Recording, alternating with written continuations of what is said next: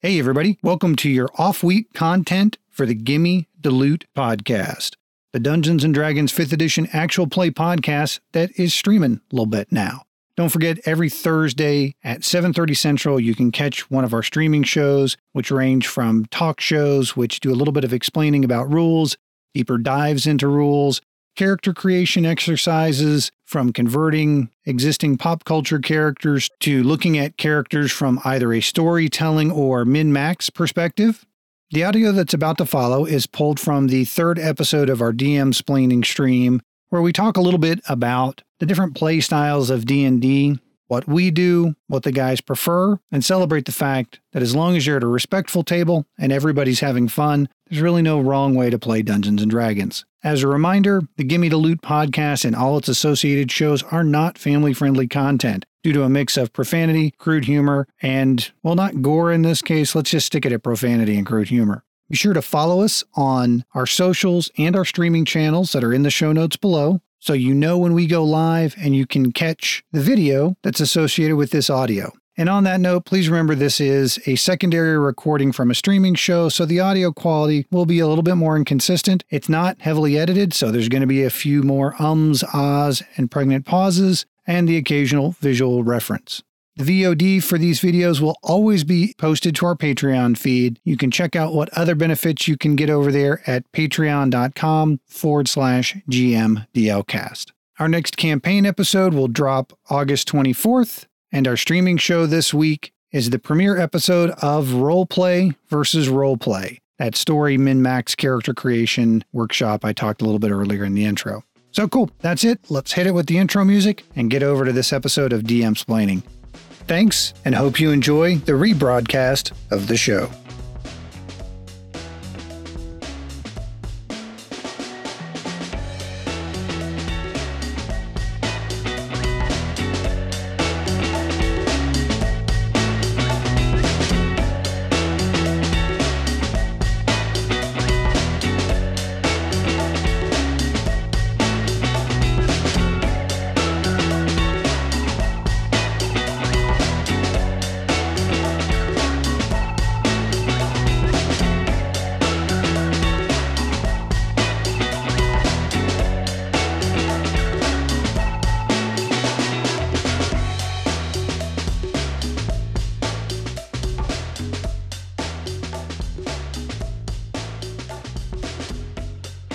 Yep. Hey, everybody, we're live. So it's time for another DM-splaining where we are tackling a big topic today where we conclusively answer the age-old question of what is the right way to play Dungeons & Dragons. Imagine, if you will, a table in someone's dining room, their living room, their basement, even their backyard, and a group of players converge on it. One of them is carrying a bag full of dice, a basket full of intricately painted miniatures with a rolled up detailed battle map. Another has just a couple of beers and a stack of character sheets, and a glass of warm tea to warm up for the voice work they're going to do. And this third dude showed up in full-on Elizabethan regalia to go yard with his role playing. Which of these players is right? The answer is quite simply, they all are. And that is the secret to playing Dungeons & Dragons and what is the right way to play Dungeons & Dragons. With me to discuss this age-old question is the party of five. Guys, introduce yourself. I am Harlan, and I play Todd the Tiefling. You guys know me. I'm new to this, so this conversation is gonna be new to me too. Gonna be interesting.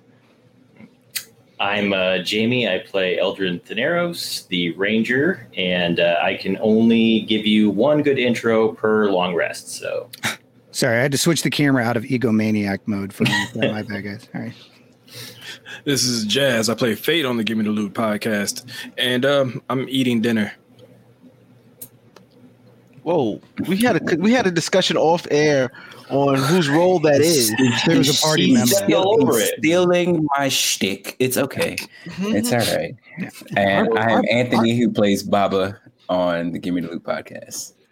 One other thing we want to hit on before we get into the crux of this is today is Jazz's birthday. Yay! Happy birthday, Jazz and Fate. I know you guys are thinking it. He's not 40 just yet, but he looks it. And his face says 40, but he's really not there yet. All right. Yeah. You're right. I'm not as old as you, Harlem.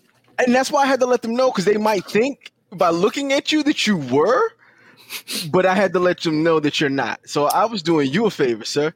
Appreciate that. You're welcome. Thank you. Yeah, unfortunately, Andrew couldn't be with us this episode, so there's nobody to sing you happy birthday in a breathy and sexy fashion. I asked Harlan to do it. He wouldn't step up, so we'll just have to. Can we go Michael Jackson, Lisa, it's your birthday? Bro, you make it happen. Make it right now. I said we. I did the collective we. No. We. Thinking I said we. No, that's as usual. You dance right up to the edge and then fancy footwork away. Just the tip. Listen. We'll have Andrew do a sexy happy birthday song for our Patreon supporters. Which, by the way, real quick, one other thing. Thank you, our Patreon supporters who are joining us. You guys are fantastic. You're one of the reasons why we're able to do video content like this, and we'll continue to expand what we're doing. Keep an eye on the Patreon feed for our streaming schedule for next month, because we are going to change it up a little bit and offer a couple of different other types of shows. Any show notes or supporting materials from these will be uploaded onto the Patreon feed. And if you're interested in how to join the hallowed ranks of our Patreon supporters and be as cool as Lee and Matt, then absolutely head over to patreon.com/GMDLcast and check it out. So what we'll do, I think, at first is kind of just go around the horn and refresh everybody on everybody's level of playing experience. And then we'll kind of dive into some questions and some topics about the different ways to play Dungeons & Dragons. So, Harlan, the podcast is actually your first time playing D&D. Correct. I am the D&D newbie, lifetime hater of the game. I won't deny that. I wear that proudly. But as I'm playing it, I'm starting to get a respect for it, and I can see I'm enjoying it. Let me not even sugarcoat it. A year into a podcast, and you're starting to get respect for it. That's fantastic. I'm enjoying it. I'm not gonna lie. It's I'm new to it, so rules are still new to me. It's fun, and just hearing you pro guys play it. And I will call you guys pros, because anything you've been doing for 10, 20 years, you're pro at it. So shit. I wish it was 10 or 20 years. Yeah, I was just going it out there. Jamie, and you've played a couple of times before, right? Yeah. So I played back in the day, probably I was still in high school, I think. And I had some friends that were into it. And I had a guy who was a couple years older than me that was, he wanted to be a dungeon master. So he basically set up a campaign. And I think I played a ranger in that campaign too. I wouldn't doubt it. Yeah. Sounds about right. Yeah. And so it wasn't super organized, and it wasn't like we didn't follow the rules like to the T for sure back then. He just really wanted to tell a story, and he was more interested in that sort of thing. So we played fast and loose back then. There's absolutely nothing wrong with that. Jazz, you've been playing for a couple of years, right? Yeah, so I just did the math and got sad, because I think I have been playing for 20 years now. Oh, Jesus Christ. Because I started in high school, and that was around 2001, 2002-ish. So, yeah. It's important to remember on your birthday, you only get so many, and you officially have one less. Anthony, you've probably been dark. Happy birthday, buddy. Blow the candles out and let the darkness in. Anthony, you besides me, you've probably been playing the longest, right? Yeah. I've played advanced. I played pretty much every version except for the first one. Mm-hmm. And even those books, I've dived in those before, just never played. Officially. So yeah, definitely done that.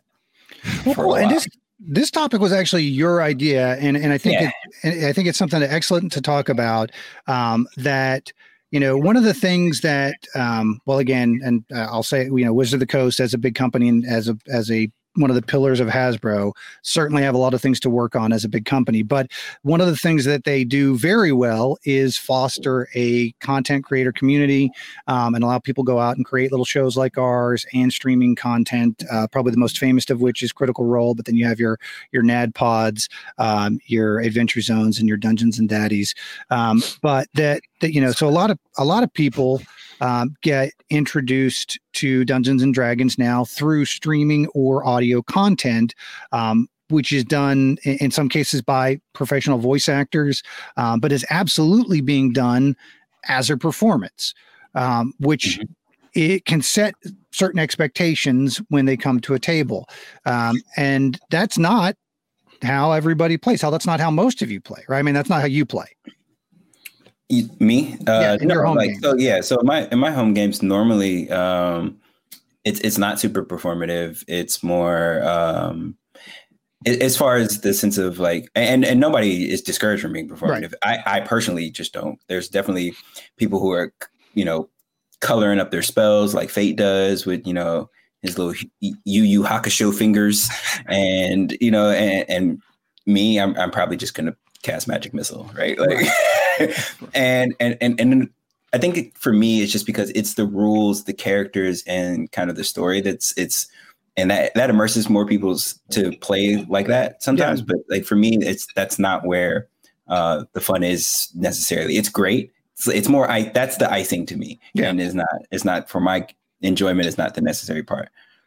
Well, it's interesting because D&D originally started as a way to put a narrative on top of wargaming. It took the chainmail miniature system and then developed a narrative for it, and evolved over time. And I think 5th edition certainly lends itself to narrative storytelling. It's got a little bit more rules support for it and encourages that, I think, a little bit more. But, there's frankly a lot of different ways that you can play D&D, and none of them are wrong as long as you're not being disruptive at the table. I mean, if you show up at somebody's table and role play the hell out of your character to the extent where everybody has to spend 5 minutes looking up Old English to get you to pass them the Fritos, then you're doing a good job role playing, but you're also being a dick. So taken to any extreme, it can be bad, but D&D can be played very tactically. It can be Final Fantasy Tactics. You can have a giant battle map laid out, whether it's pre-printed or something you draw up off yourself or something that you build. You can get the miniatures and spend the time painting them. Although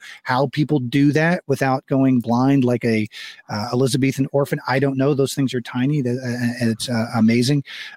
You can do it very kind of loose and just more narratively focused and still not be role play oriented. But you've got to be conscious. I mean, the Matt Mercer effect is the term that kind of gets thrown out pretty frequently, which is when players expect their dungeon masters to be super energetic and descriptive and fully immersed in the world they're creating and doing character voices.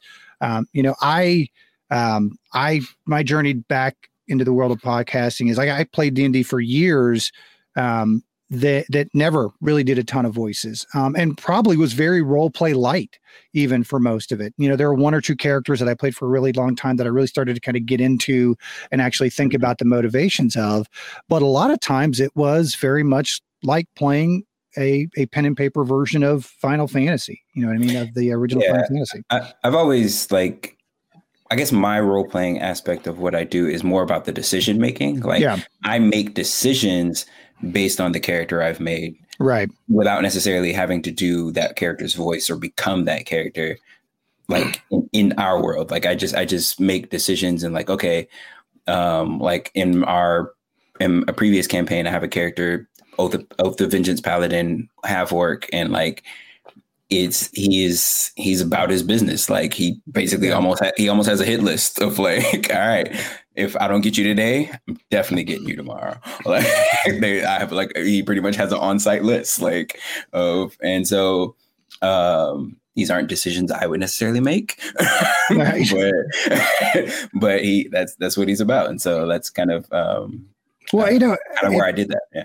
It's funny, man, because I got back into it because I got invited to be on another podcast. And so my introduction to 5th edition and kind of getting back into the world was specifically to do it in front of other people.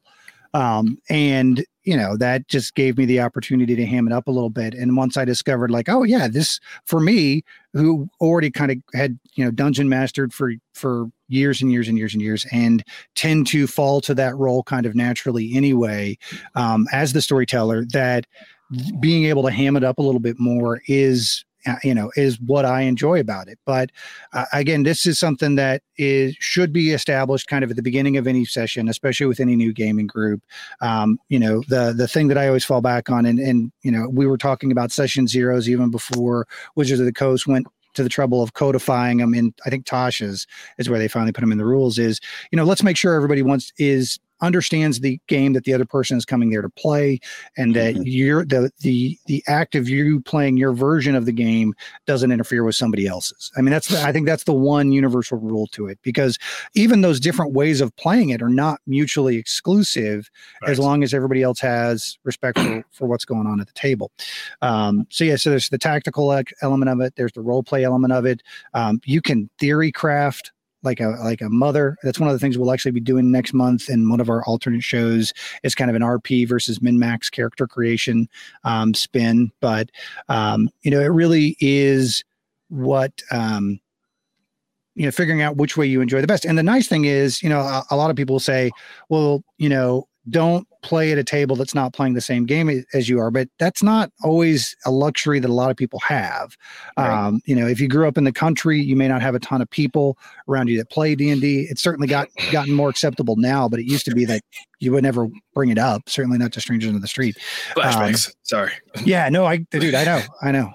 It was very much something that you didn't talk about, but the nice thing about its acceptance now and the tools that are available now is you can actually go on a Roll20 or a virtual tabletops, and a lot of those have a looking for group, an LFG feature that you can go out and find it. And certainly there are DMs out there that you can pay to run sessions for you. But I mean, even that's hard for some people to go up to and put themselves out there, even online, in front of a group of strangers. Although doing that through the shell of another character can make it a little bit easier. I mean, I've got for somebody who gets on camera and talks about fantasy weird shit and does some really horrible voices and dances for pennies. I have really bad social anxiety and anxiety, and this is one of the ways that I actually cope with it as a mechanism for me is creating the characterizations that I can then kind of almost use as a pair of glasses to insulate me from those weird feelings sometimes. So I got a question, because this is my first time playing. Is it like I played basketball all my life, and to me it was like I can go to any basketball court in the country, pick up and play with somebody. Just pick up the basketball and just play with somebody. Yeah. This is me doing this for the first time. This doesn't feel like something like that for me. Like, I feel like I'd have to play with my friends in order for me to really get the full. But are you guys at the level now where you think, like I said, you can play, give me the ball, I'll go with anybody. I'll play with anybody. I'm that good. Or not just that I'm that good, but I can have fun playing in any circle I join. Look, I will tell you, at least my opinion, and I'd be interested to hear what your take is on it, Anthony and Jazz as well, is as long as you are respectful of the table you're going to, whether it's your first game or your 500th, we're at the same level walking into that situation. I may have a few more rules memorized than you. I certainly understood what sneak attack was faster than you did, but although it took me a minute, it took you a couple of times, because sneak attack's a weird name for what it really is. It's really just a matter of, coming in and having that dialogue. Okay, what are the house rules? All right, how do you guys handle crits? And having the wherewithal not to go, well, that's not how your dad does it. That's not, I'd be like, well, my DM says that when we get natural 20s, we get double bonus on spell damage. It's like, dude, not the time and the place. You know what I mean? Like, if that's something that you are, especially if you're coming in cold to a table that's already in progress, that you've got to be a little bit flexible with that. There absolutely should be a room for dialogue, but as long as you're respectful of kind of the, hey, look, the we don't, if we're playing half court, you Oh, fuck. I am out of sports analogies on this one. Anthony, you go. Wait. Can I jump in here? Can I jump in here? All right. So just to kind of address Harlan's question directly to him in a way that I think he'll grab, I would say it's less like walking up to a court and more like coming to somebody's house that you hadn't been to before and playing dominoes. See, dominoes ain't my thing, but I got you. But you know what I'm talking about. There's house rules in every game you play, pretty much. Yeah. And so sometimes you got to sit down and have that conversation of, do we get in on 5? Is it 10 to get in? Can I do a wild draw 4 on your draw 2s? There we go. Right. There you go. You got it. So yeah, but it's I would say with D&D, it's less of the rules and more so of the attitude of the room and how it's going to be played. Yeah. So some people come in like when I first started playing, everything was like, at least from my perspective, everything was strictly about like the combat. Like I was dialed in on like, I want to build this crazy min-maxed out character who goes into every fight and just beats everybody's ass, right? Like I used to come up with all kinds of crazy ass fighter combos and barbarians dual wielding axes and because that was just how I was introduced to the game in 3rd edition. But like as I've played more and I've been around and seen people role playing and been like ridiculously entertained by those people doing that, I start finding myself like, that's like, honestly, Fate is the first character that I've ever truly tried to like role play. I've never done a voice before Fate. So anybody who listens, you can probably tell that because I fall in and out of Fate's voice all the damn time. No. Inconsistent character voices and NPC voices are intentional and are a trademark of our podcast. It's what we do. We make it special for you. So, but yeah, no. So that's just like a thing that I guess with D&D, like it's come as you are, and you'll kind of pick up the rest of it on yours as you go, but everybody kind of enjoy the game for the way they want it to enjoy it with, and you can do that generally without interfering with anybody else's way of trying to play the game. Yeah, and I think I would kind of, and not necessarily on the rules, but kind of the comfortability. Like I think it's like improv, right? Yeah, it's like who's your line, right? Like the people on the professional level, they've been together so long and been doing it for so long, they can riff off each other like crazy, right? Yeah. And we may be able to do improv with each other right now, like, but if you just go to a public place and they're like, all right, we're doing improv, let's have people get on stage. Like that's going to be a lot more difficult, and there's going to be people who are at different degrees of comfortability with that. Like, and just because you've done it before and you kind of know the medium, you can maybe jump in there and have an easier time, even with people you don't know. Whereas like, you know how to play with us, you know what to expect with us, even before you started playing, because we've played other things. Like, right. This is not much different than I told my wife. I was like, I was describing it to her. It's like, you remember when I would play Destiny upstairs? Yeah, it's like that. But well, I know I joke about the inconsistent character voices being intentional, but that is very much intentional. When I was designing, when I was finding myself in the position where I'd have the opportunity to kind of start my own podcast because of the way things were shaking out on the other one, I had kind of this core concept of it, fuck up stuck in a cosmic adventure that, didn't necessarily get along, weren't antagonistic towards each other, but had that good, really just hardcore ball busting bro dynamic. And, that having just the right group of people to do that with was perfect. I mean, make no mistake. You know what I mean? Like that was, that it was just kind of a serendipitous thing where it's like, okay, yeah, these guys fit exactly the story that I want to tell the time that I want to tell it. So did Turner just complimentarily call us fuck ups? No. Your characters are fucked up. No. I have a tremendous respect for Jamie, Anthony, and Jazz. Jamie, so you come from you and Harlan both come from the kind of the video game development world. When you started playing D&D, how? I guess my question more. Anthony, you do. Anthony does too. Sorry. Oh, okay. I'm sorry. My bad, Anthony. My bad. How does kind of from being that background, did that color your perspective or your expectations of, I mean, because again, look, most people now who are, especially kids who are starting D&D, have all played an RPG before. Like when my old ass, I played RPGs when they were the only RPGs. You know what I mean? The closest thing I had to an electronic game like this when I was a kid was Black Tower, which was fucking incredible. But it certainly wasn't, you know, Final Fantasy or World of Warcraft or any of the things that people will have worked their way through before sitting down at a table and doing the pen and paper thing. And so much so that even some of the mechanics present in those games reflect the mechanics of D&D. When you kind of sat down to play D&D for those first couple times, did that influence what your expectations were, or how does that like color your approach to gameplay?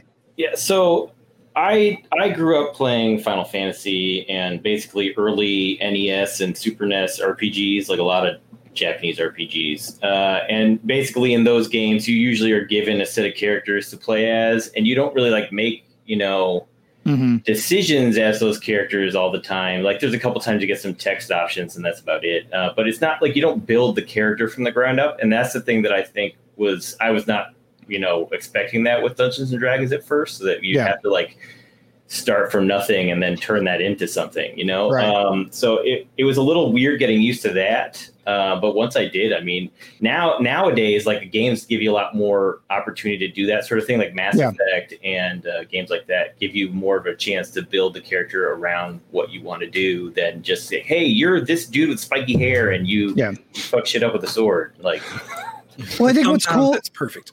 It is. Yeah, that's true. That's true. What I think what I really liked about 5e, kind of coming back into it, especially now that my kids are playing and I'm playing with my kids. And yes, I do play test certain encounters and puzzles with my kids before I bring them to you guys. Strangely, I don't have to fine tune the difficulty up that often when I do. But you know, look, when I'm playing, and I do the voices when I play with them, but you know, backgrounds in 5e, I think, are a great tool for people that are new coming in. Like, oh God, do I have to write this really in-depth, super complicated character backstory to really enjoy playing? No, you don't, man. You can just say, yeah, my guy's a fighter. I was a sailor beforehand. Now, I mean, there's categories that you can pick for backgrounds. Not every character has to have this super complicated, tragic backstory. Not everybody's an orphan. Are you sure? Hypothetically.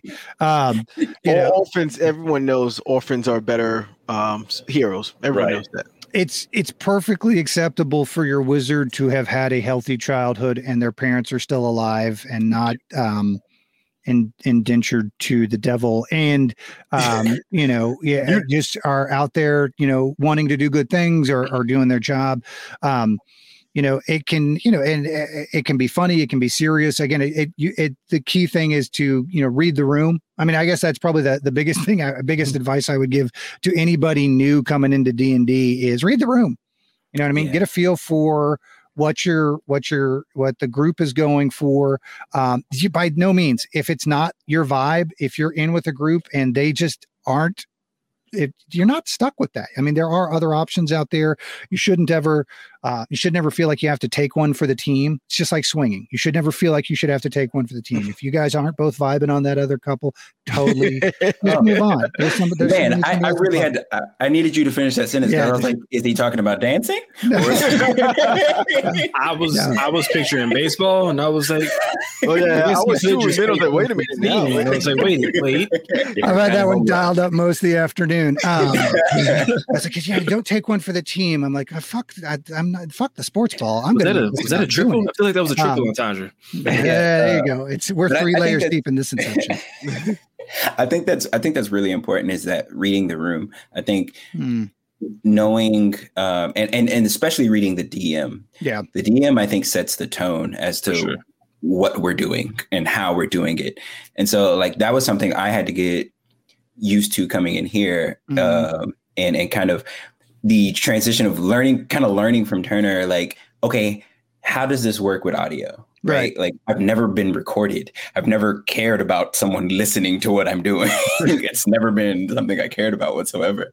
So it's like that mindset and having to do that. It's like, okay, cool. Like I need to do more than just, you know, say what I'm doing, give some insight to why I'm doing it, or like, or where I'm at and what I'm next to, and like, and trying to be more descriptive with what I'm trying to do. And so like, those were never concerns before. And so reading the room and the DM of like, okay, cool, this needs to be not necessarily more performative, but just more informative, actually. Well, it's funny, but I think that was the biggest out of anybody who had to make an adjustment. I think you and Jazz had, because very much, especially from 3.5 on, position and movement and distance is very much a core of the rules centric way of playing D&D.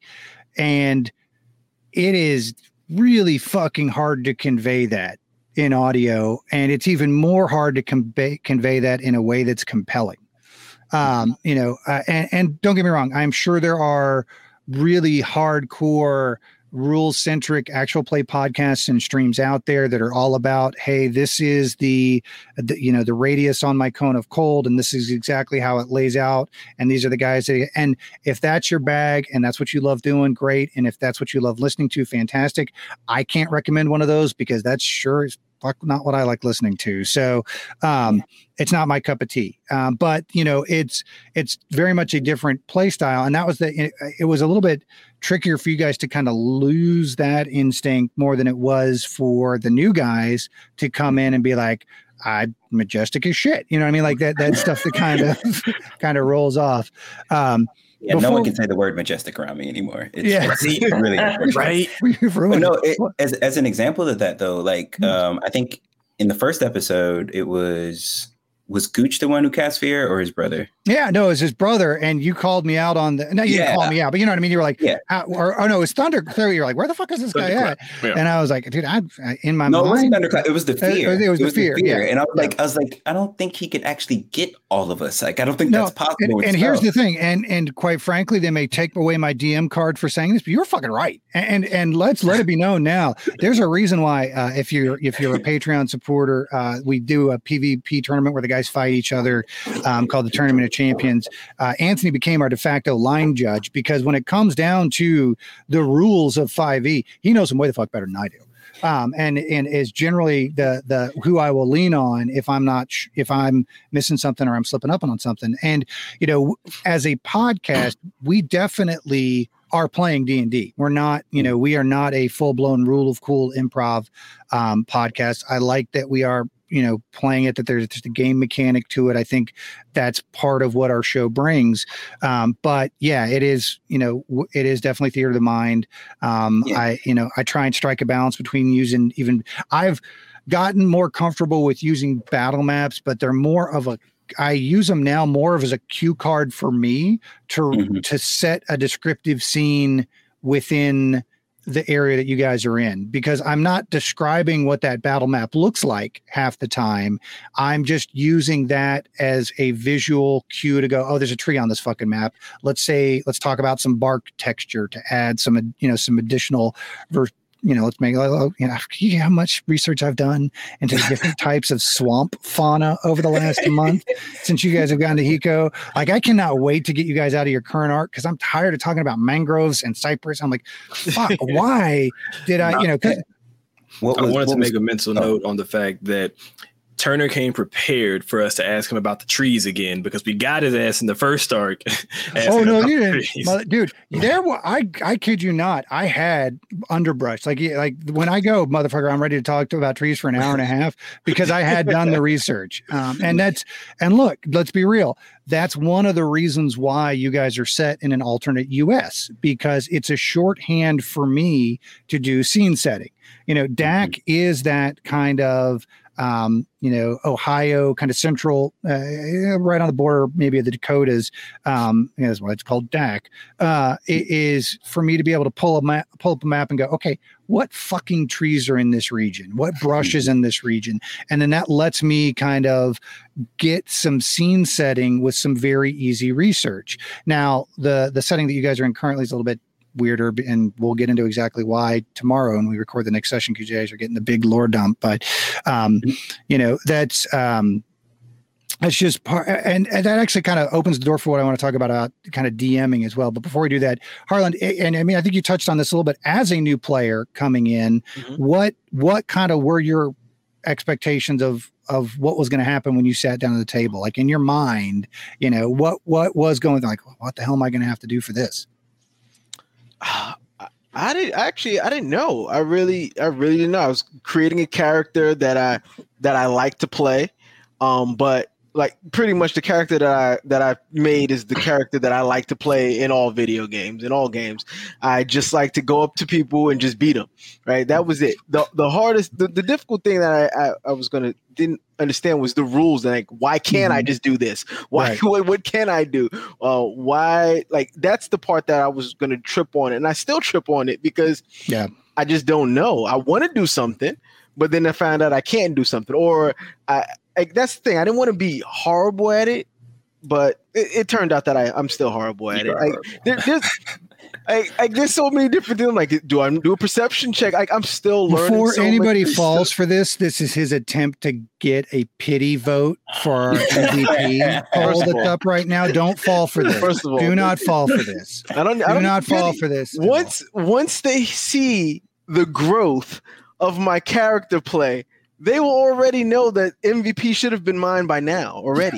You know, I gotta admit, especially like with Harlan, Jamie, and Andrew, like the growth on their characters is very apparent. Like from the point where we start, and then them kind of figuring their characters out. Like Todd has like doubled down on himself from where he started. Right. Moyle is much more expressive in his chaos. And Jamie has found a way to like make Eldrin like that much more of an asshole, and yet still like be completely reliant. Like he's like if Deadpool were Hawkeye at the same time. That's a pretty cool one. Like I don't remember the first time. Like I told you when we was doing it, I didn't realize that Moyle was our healer. I had no clue. He didn't use a spell. He didn't, for the record, he didn't either. Okay, I thought it was just me. Yeah. I thought he was the tank. Remember that happened last session, didn't it? In the last episode, he's like, Fate, why don't you heal me? That's like 5 or 6 episodes. The last episode was I'm almost dead. Fate, because Fate had collected most of a couple of his heal potions when he was going up the steps to try and Babe Ruth a boulder off of a trap, and then Fate managed to get himself trapped in a gazebo of death. While you guys, man, like if I have one regret about that fight is that none of you got hit by that polymorph ray during the fight, because that was amazing. As disappointed as I am about that, the fact that you didn't made the ending where you just couldn't stop getting hit by it even better. And you know, I mean, that's to be perfectly clear, and to kind of double down on this point, we play podcast Dungeons and Dragons. Podcast Dungeons and Dragons is absolutely different from regular Dungeons and Dragons. Not that there is a quote unquote regular Dungeons and Dragons.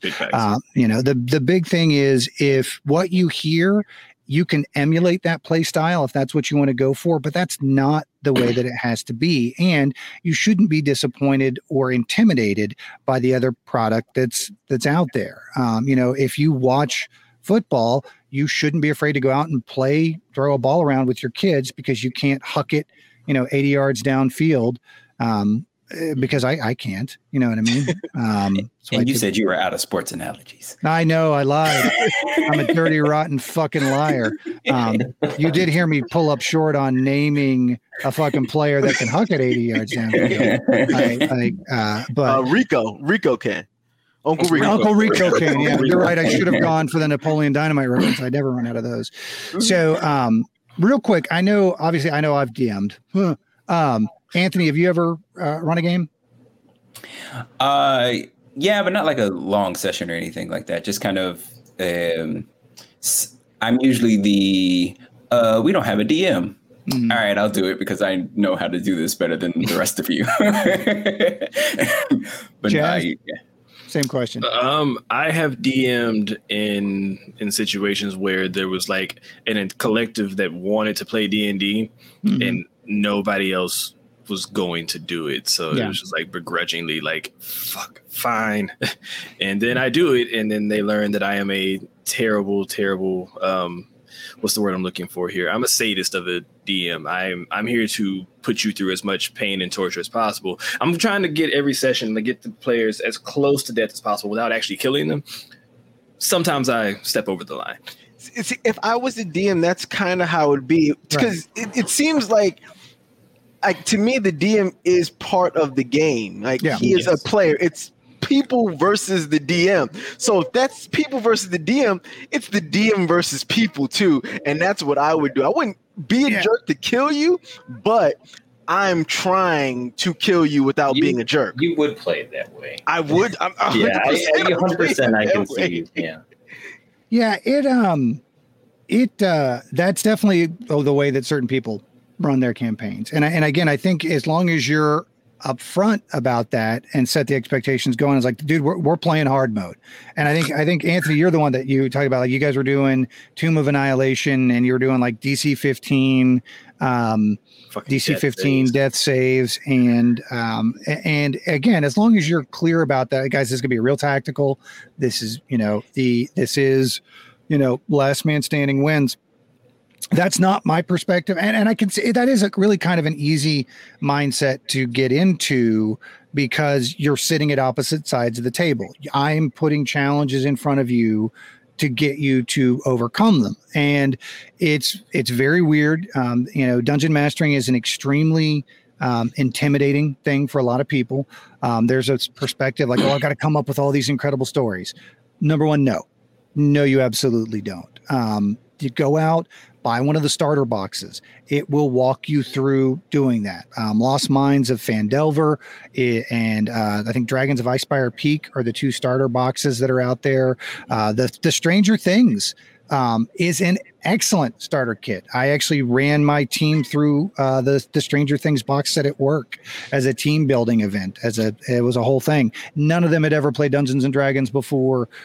It was a great entry point for them. It's a very straightforward adventure for somebody who's new DMing you don't have to be thank God you don't have to be Hemingway to DM. You don't have to come up with all these flowery incredible descriptions. You just have to be able to set the scene. Yes, you have to adjudicate the rules. No, you don't have to have them memorized.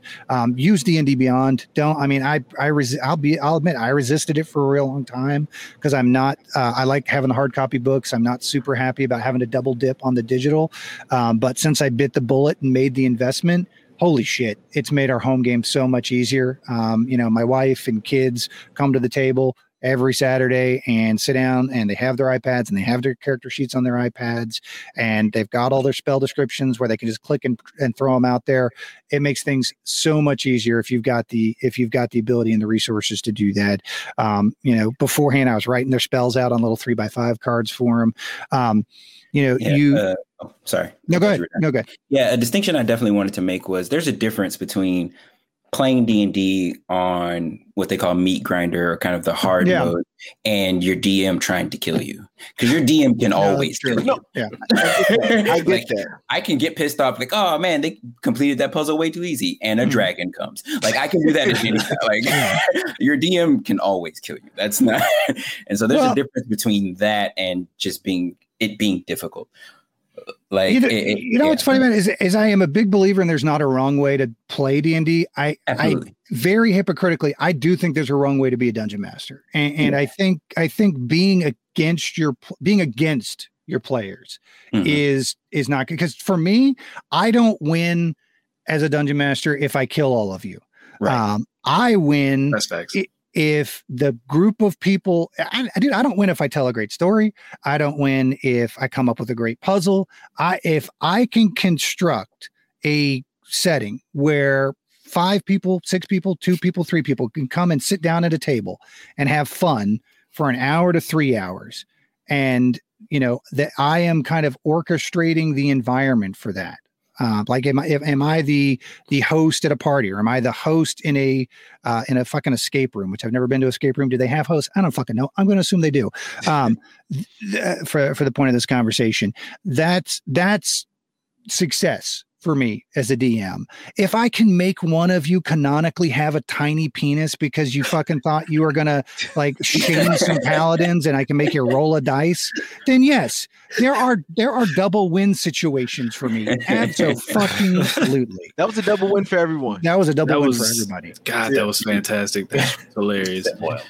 But again, so I mean, that being said, like if I wanted to run a really hardcore game and I got a group of players together and say, guys, look, my and this goes back to Gary fucking Gygax. I mean, Tomb of Horrors, which is the first edition of Tomb of Annihilation, was written explicitly to kill his motherfucking players. Like, if you go back and you look at the history of that module, he was tired of his group of people, the core group of guys who designed and created the original Advanced Dungeons and Dragons, of surviving. And he crafted a dungeon that was just a slaughterhouse. And it's now been rebooted in Tomb of Annihilation. So this is something that has been kind of an underlying deal all the way going back. I think, a lot of the real burden to being a dungeon master is that host aspect of it, where if you've got a new player coming to the table, yes, you would hope that you have a good enough table that they're going to constructively help that new person coming in, but it's your obligation as the dungeon master to facilitate that. If you've got somebody who doesn't seem to be enjoying the style of play, it's your obligation to have that conversation with them, in a non-confrontational way, to see, hey, look, is there something that we can tweak here to get you as invested in? I mean, because look, especially at Jazz's advanced age, it's hard to stake out this time every week to do this. You know what I mean? Okay. You know what? All right, I got you. Look, I'm old as fuck. I get to do that. I'm all here. Is it one here? Yes, I am. By quite a bit. Yeah. But you couldn't see it. That's the point. I'm trying to let everyone else who knows. Look at his face. He's weathered. Is that wrong? Yeah, experience is what his face says. You're damn right. I'm a. You know what? It's like when you play a character in D&D that's like level. This is like level 5 or 6 already, but he's only like 17-year-old child. That's what's happening here. I've already got a lot of experience in the world, having to survive this place. I like to say when you every child you has adds 10 to 15 years. So in that aspect, I've got all y'all beat by a bunch. 60. He's like 60. So you can see it on his face. He may be younger, but his face doesn't say that. Wow. The disrespect. I don't. All right. I will say that's been one of the really cool parts of playing D&D, is now being at the point where I get to play it with my kids, and get to dungeon master for them, and get to watch them play and come up with characters, and the different ways that they do it, because for two reasons. One, it's really cool to get to have that interaction. It is the first time we've ever legitimately had a consistent family game night, and number three, I get to play test y'all's content on it, on them, but also it is it's fucking so beautiful as a DM not to have somebody who knows the answer to every single motherfucking riddle or trope out there. Like, it's all new. Yeah. Like, I am the most creative dad in the history of daddom when I'm playing with them, and it's beautiful. Riddle of the Sphinx, they know it now. I was about to say the Riddle of the Sphinx is a classic one. You got a classic one. Yeah, no. Did you give them the train problem that you gave us? No, I did not give them the train problem. I don't do all of them. I don't do 100%. That was you didn't make them pull out calculators and figure that one out. Dude, that one backfired on me. That was the one I expected that one to be the drag of the riddle contest, not you guys not being able to count the number of letters in the word alphabet. The problem is we overthought it. We definitely overthought it. We're like, what? Yes, and you got over that. Yeah. But I say the problem. Well, it was that we overthought it, then we underthought it. Yeah, and then we overthought once we got to the right place. Going back and listening to this week's episode, the journey that exists between Moyle being like, "I've got the answer," to you guys putting that first elemental tile in is epic. It is War and fucking Peace. It is just the rise and fall of man in one. I know this. And then not really fucking knowing it. If you use the Pythagorean theorem. There was some epic level fucking murder wall coming up with conspiracies on that one. If we could do a different style of play, is there a different style of play that you think you guys would enjoy more than the performative? Like if we just if we had carte blanche to put whatever content that we wanted to put out there, just from a pure enjoyment standpoint, not worrying about what other people think of what we were doing. Would you prefer a more strategic or a more dramatic role-playing version? Harlan, you first. I don't know about a dramatic role-playing version. I just had an idea. Like when I played World of Warcraft, I did not want to play on PvE servers. Get that out of my face. I want to play against somebody. If our 5 group of people went on to just fight a random other D&D group of people that was playing their game, I'd love to do that. Let's just battle it. You heard it here first. Other podcasts. Fucking Todd the Tiefling's throwing down the gauntlet. Let's get this shit going. That's what I'd like. Jamie, same. We'll make that happen. Shit, we'll find it. Hang on. Sorry. I do enjoy the idea of playing like a harder difficulty thing where it's like all about trying to min-max a character and do the most damage possible and survive. Like that sounds fun to me, but I also like really enjoy doing like the improv type performative thing because I think it flexes, some things that I don't get to do every day. Yeah. So it's a lot of fun. Jazz? Man, I'm kind of torn because like I find myself in that transition of going from really liking one to really liking the other. Yeah. So I think if we were to play with the group we have now, I think the most fun we could have would be to play just put us in like a big one shot, but full tactical situation to allow, to allow everybody to kind of really kind of get the grip of their character and how it works. I think being able to give Harlan and Andrew and Jamie that full on immersion of how the rules and everything kind of works out and seeing what the hell they come up with at that point would be a whole different set of fun to go into. But that's just me. But also I have, in listening to our podcast, because the release is so far behind when we play, I'm really enjoying the story. Yeah. So that's kind of where I'm at now. Well, cool. Anthony, same question. So the part that I kind of miss and it just doesn't work as well on a podcast is I really like the board. I like the grid. I like positioning. I like being aware of my position and kind of moving around the board. And that took some getting used to. And so it's just, that's kind of where I kind of live there, especially in combat. Like I want to position myself here so that this person can go there, making sure I don't block hallways or intentionally blocking hallways. Right. So that's the part I kind of miss, but I understand that it just doesn't work. No, hey, we're not talking about what works or what doesn't work or what you like playing. Yeah, that's a whole layer that we had. I mean, I had at one point, I think I said, guys, stop fucking asking me how far away shit is. All right. Just ask me, hey, this is what I want to do. Can I do it? And I'll say, maybe this round, maybe next round, this is what you got to do. Because that spatial orientation is one thing that we have to get so that people can kind of create that mental image when they're doing it. But yeah, look, the rules, and because of, the bulk of my time playing D&D really being in second edition, I played first edition, I played the red box, but I mean, in eighth grade through early college, I played second edition, and, that's where the bulk of my time is and really, where I cut my teeth as a DM with the Rogue campaign that I ended up taking over and running.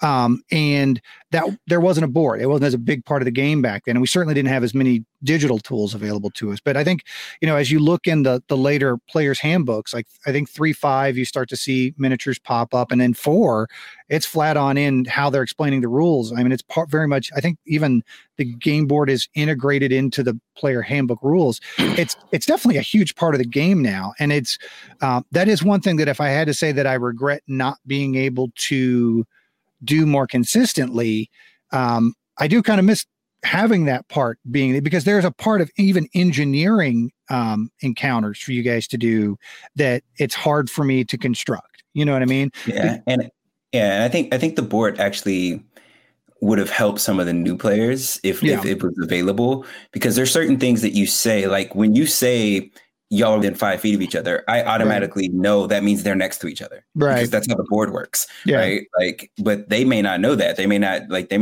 think I need to get closer to attack them. And I'm like, no, right. 5 feet means you're next to them. Like, well, especially with Andrew has those tiny little T-Rex arms. I know you guys don't, but I can definitely see how that would be. That's what you get when you don't show up to the stream, Andrew. He's listening though. I think he asked for the link to listen. I was like, oh, that just means you don't follow us on our fucking Twitch channel. Thanks, dude. I appreciate it. So yeah, that's I think again, if I had, but now that keep in mind, I don't use that with my home game that I play with my wife and kids. We really just kind of started using D&D Beyond, but there are, Roll20, I think is the one that a lot of people use. I've just started messing with, I think Foundry Virtual Tabletop, because I got a bunch of assets for the charity stuff I did with Games Tavern a while back. I got some stuff for Foundry. I'm like, okay, this is a whole other setup I've got to do, but it is definitely a cool aspect to it. I think that adds a much more strategic element to it that we just we don't get that, and we live streams, like you can go out and find other D&D live streams that do it, but pacing is such a huge issue for me on the production side of things, and it's nice in the like the regular cast sessions that, guys, if we got to stop and look up rules for 15 minutes, I cut that shit out. And I don't even save it for Patreon content. If you guys want 15 minutes of ASMR of me flipping through the DMG or the player's handbook to explain, look up a spell description or a, fucking, once again, what exactly are the fucking rules for jump distances? I will happily record that and post it.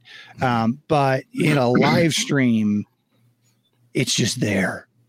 You know what I mean? Right. And it's just like, I again, not knocking the people that do that. I have a ton of respect for somebody who can, be that prep for it and organize it.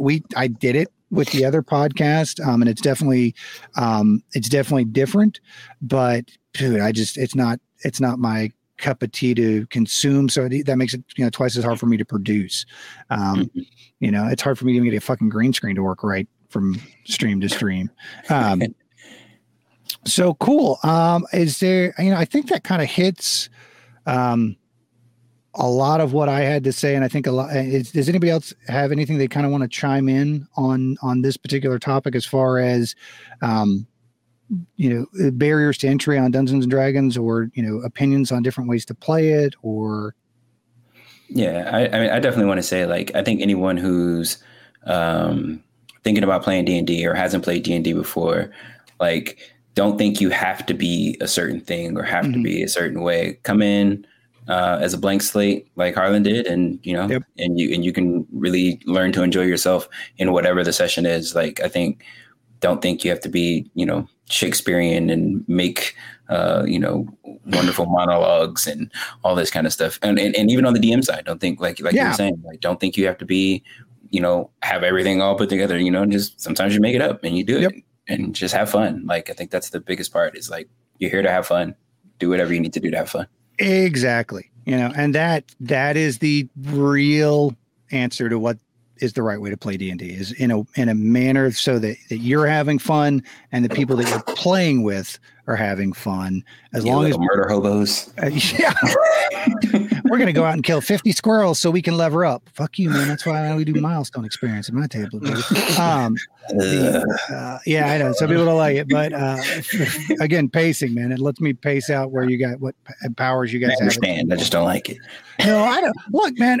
As somebody who played for a real long time, being able to chart where I'm at on that experience table and those points is part of the reward cycle for it. It is very much so. But look, man, I struggle with keeping the concept of keeping gold pieces in the podcast because I'm like, man, it's fun to give you guys those rewards, but if I have one more session where Moyle goes into swap meet mode over a fucking power word heal, I'm out of here. I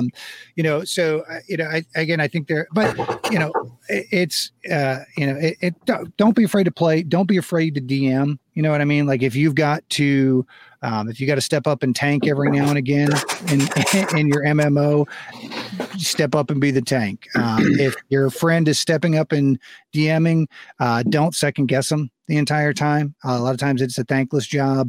Appreciate the fact that there's somebody that's doing that, and take turns. You know what I mean? Like there's no better way to appreciate the work that goes into being a DM or work that goes into being a player than walking a mile in somebody else's shoes. So, God, that sounds terrifying. Sorry, I just thought about you saying walk a mile in each other's shoes, and then wondered about the implications of that upon the podcast. Now, I'm not going to make y'all switch feet. I didn't have that planned at all. I don't wear shoes. I don't think Moyle does either. Yeah, no, I think Moyle, well, he certainly does. Doesn't now. It hasn't been published yet, but some shit goes down with Moyle Mossberg, gang.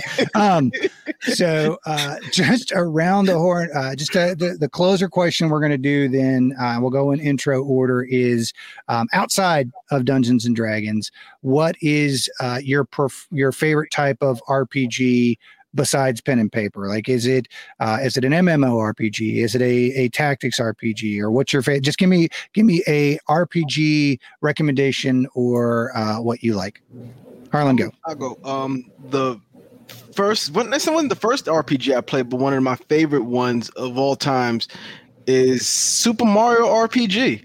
Yeah, that's a good one. Really, like, just because it added like special moves, tag team moves, and I was just like, this is weird, but it was excellent. It was the first real RPG that I remember playing all the way through and loving it. And then I think after that, I went back and played some of the other ones like Chrono Trigger and things like that. But I think Super Mario RPG was the one that said, okay, this is a really nice genre. Because before that, I really didn't like it. Damn Axum Rangers. I have never played Super Mario RPG. Man, you should. You gotta fix that. That was what Square could do no wrong. Square, yes. I don't care what they touched. Yeah.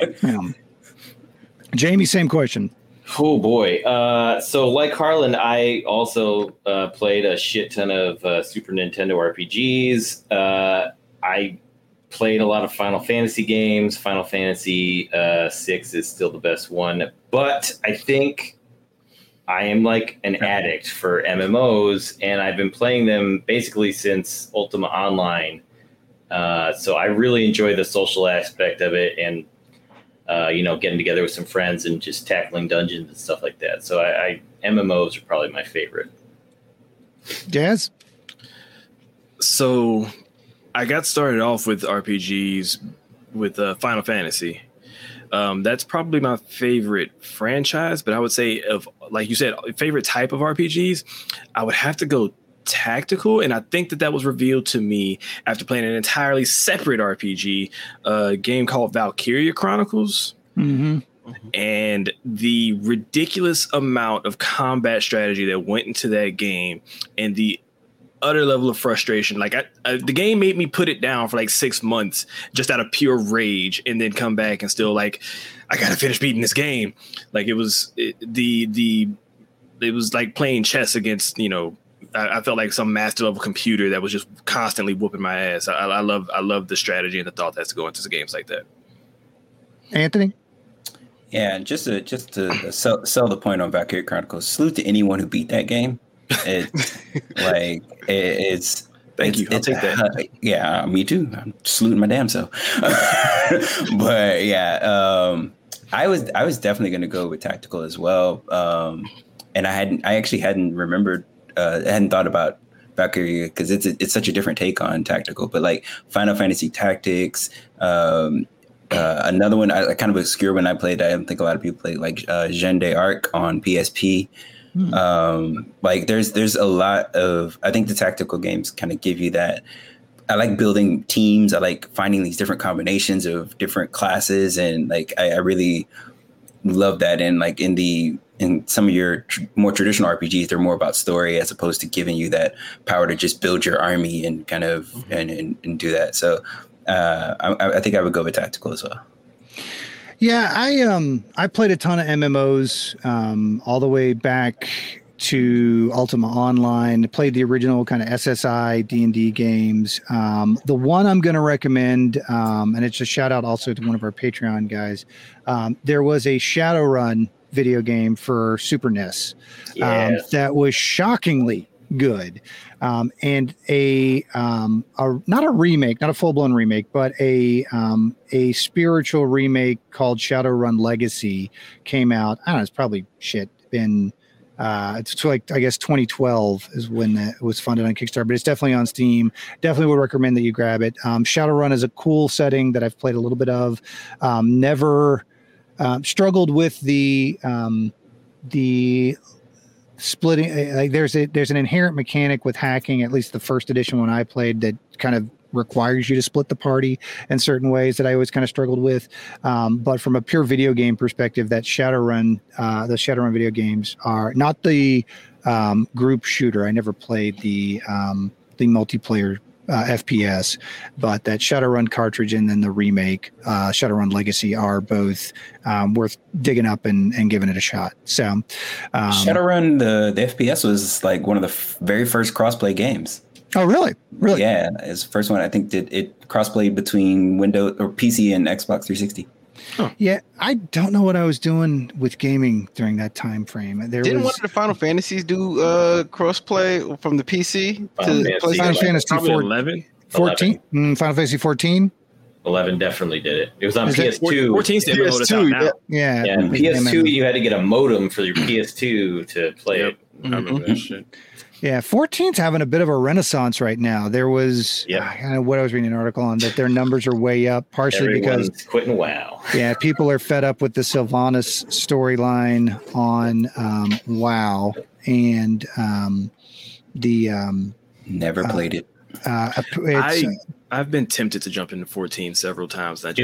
It's good. It's really good. Like, it's apparently really good and free to play up to level 60. So like a big chunk of it's free to play just right off the bat. I had not heard about any of the free to play info, because that was the thing that was keeping me out. I was like, I don't think I can sign up for another monthly subscription for an MMO right now. But give it a shot. If it's got a free to play option, then I'll probably check that out. Yeah, dude, I've got 0.0 free time lately. It's also true. Turns out editing like 6 podcasts and producing the bonus content for it is a Sisyphean boulder from which I shall not escape. No, it's I'm getting better, but it just kind of eats up my time. What where I do have time lately is the and Jamie and I talked about this a while back. Hades. That game is good and it is on Xbox and PC now, and you can hop in and do a quick run. I'm playing it on the Switch especially because I can just go 30 minutes and then you hit the button and walk away, because otherwise you'll look up and it's 2 hours later because you're run your way through it. And I'm not a big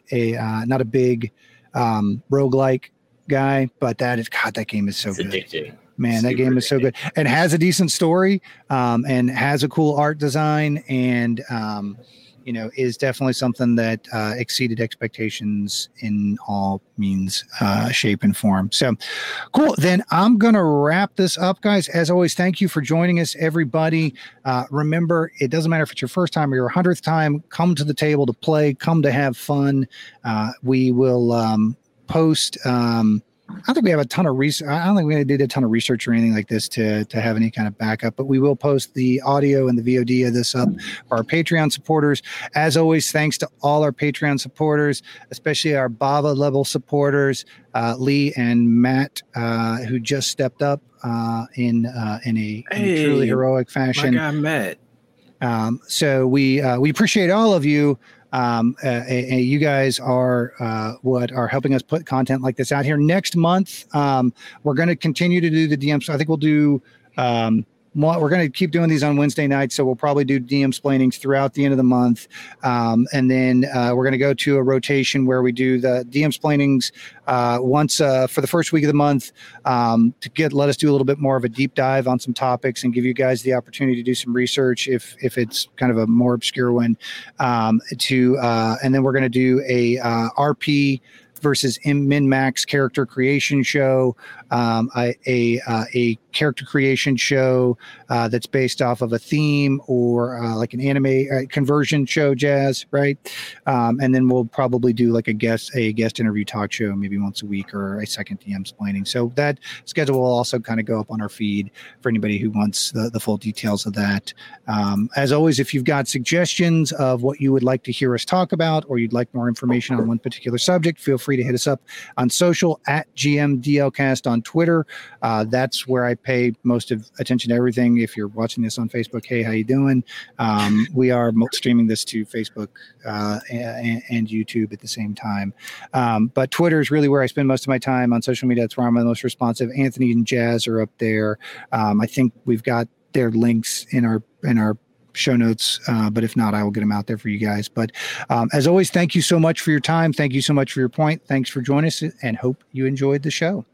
Peace.